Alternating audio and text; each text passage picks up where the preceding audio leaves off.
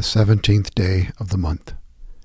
After you have suffered for a little while, the God of all grace, who has called you to his eternal glory in Christ, will himself restore, support, strengthen, and establish you.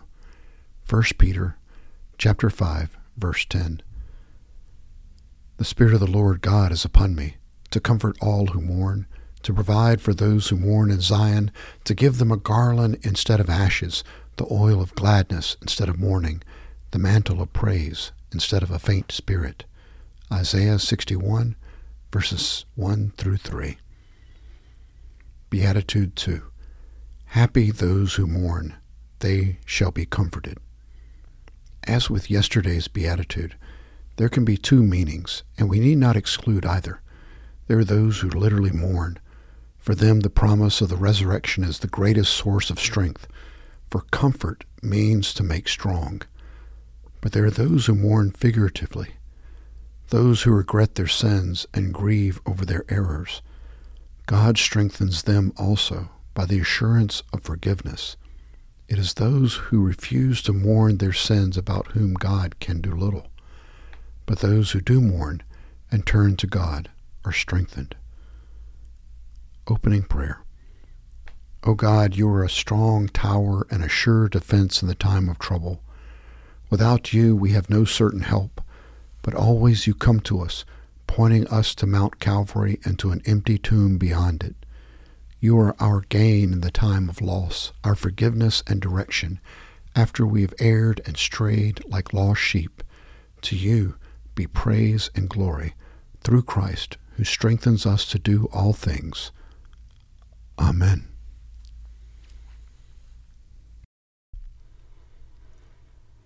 Psalm 43. Vindicate me, O God, and defend my cause against an ungodly people. From those who are deceitful and unjust, deliver me. For you are the God in whom I take refuge. Why have you cast me off? Why must I walk about mournfully because of the oppression of my enemy? O send out your light and your truth. Let them lead me. Let them bring me to your holy hill and to your dwelling. Then I will go to the altar of God, to God my exceeding joy, and I will praise you with the heart, O God, my God. Why are you cast down, O my soul, and why are you disquieted within me? Hope in God, for I shall again praise him, my help and my God. From the book of Leviticus, chapter 26, verses 27 through 42. Yet if in spite of this you do not obey me, but act with hostility against me, then I will act with wrathful hostility against you, and I, even I, will punish you 7 times for your sins. Further, you will eat the flesh of your sons, and the flesh of your daughters you will eat. I then will destroy your high places and cut down your incense altars, and heap your remains on the remains of your idols, for my soul shall abhor you. I will lay waste your cities as well, and will make your sanctuaries desolate. And I will not smell your soothing aromas. I will make the land desolate, so that your enemies who settle in it will be appalled over it. You, however, I will scatter among the nations, and will draw out a sword after you, as your land becomes desolate and your cities become waste. Then the land will enjoy its Sabbaths all the days of the desolation, while you are in your enemy's land. Then the land will rest and enjoy its Sabbaths. All the days of its desolation it will observe the rest which it did not observe on your Sabbaths while you were living on it. As for those of you who may be left, I will also weaken weakness into their hearts in the lands of their enemies, and the sound of a driven leaf will chase them, and even when no one is pursuing, they will flee as though from the sword, and they will fall. They will therefore stumble over each other as if running from the sword, although no one is pursuing, and you will have no strength to stand up before your enemies. But you will perish among the nations, and your enemies' lands will consume you. So those of you who may be left will rot away because of their iniquity in the lands of your enemies, and also because of the iniquities of their forefathers, they will rot away with them. If they confess their iniquity, and the iniquity of their forefathers, in their unfaithfulness which they committed against me, and also in their acting with hostility against me, I also was acting with hostility against them, to bring them into the land of their enemies. Of their uncircumcised heart becomes humbled, so that they then make amends for their iniquity. Then I will remember my covenant with Jacob, and I will remember also my covenant with Isaac, and my covenant with Abraham as well, and I will remember the land.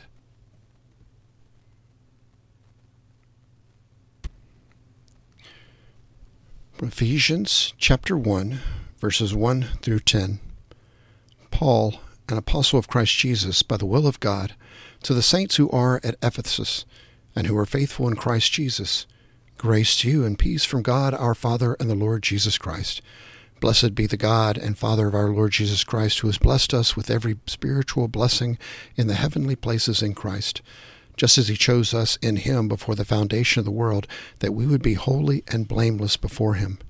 In love, he predestined us to adoption as sons through Jesus Christ to himself, according to the kind intention of his will, to the praise of the glory of his grace, which we freely bestowed on us in the Beloved.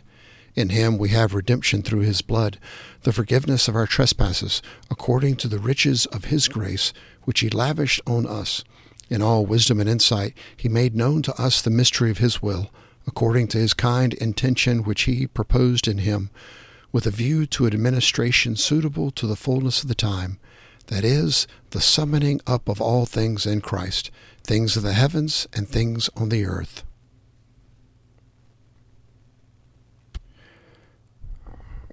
From the book of Matthew, chapter 22, verses 41 through 46. Now while the Pharisees were gathered together, Jesus asked them a question. What do you think about the Christ, whose son is he? They said to him, the son of David. He said to them, then how does David in the Spirit call him Lord, saying, the Lord said to my Lord, sit at my right hand, until I put your enemies beneath your feet?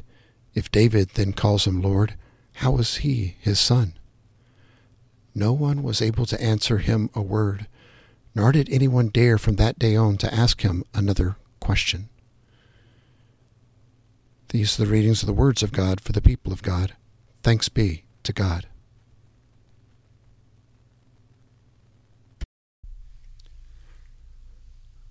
Wednesday's Prayer. In the middle of this week, good Lord, assure me again of your presence in the midst of life. Renew my strength and determination to do your will on earth, even as it is done in heaven. Save me from self-contentment, from a vision that is too narrow. Enable me to reach beyond my parish into my community, beyond my community into every corner of your anguished world. Help me to see even beyond this world into the vast expanse of your universe, created as a sign of your extraordinary love and of your enduring power. This I ask through Christ, through whom all things were made, in whom all things hold together. Amen.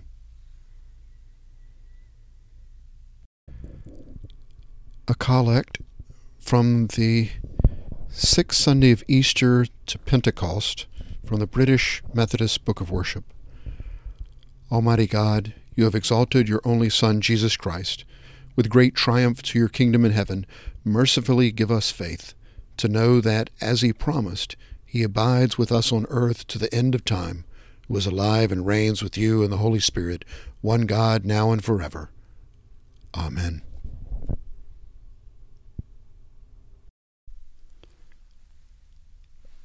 The Lord's Prayer, traditional text.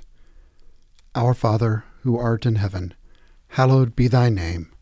Thy kingdom come, thy will be done on earth as it is in heaven.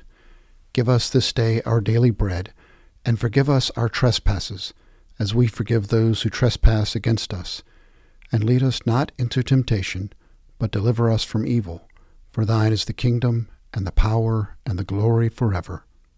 Amen. Receive this benediction for Easter from the United Methodist Book of Worship. We are sent forth in the power of Christ's resurrection. Alleluia! The grace of the Lord Jesus Christ and the love of God and the communion of the Holy Spirit be with you all. Amen.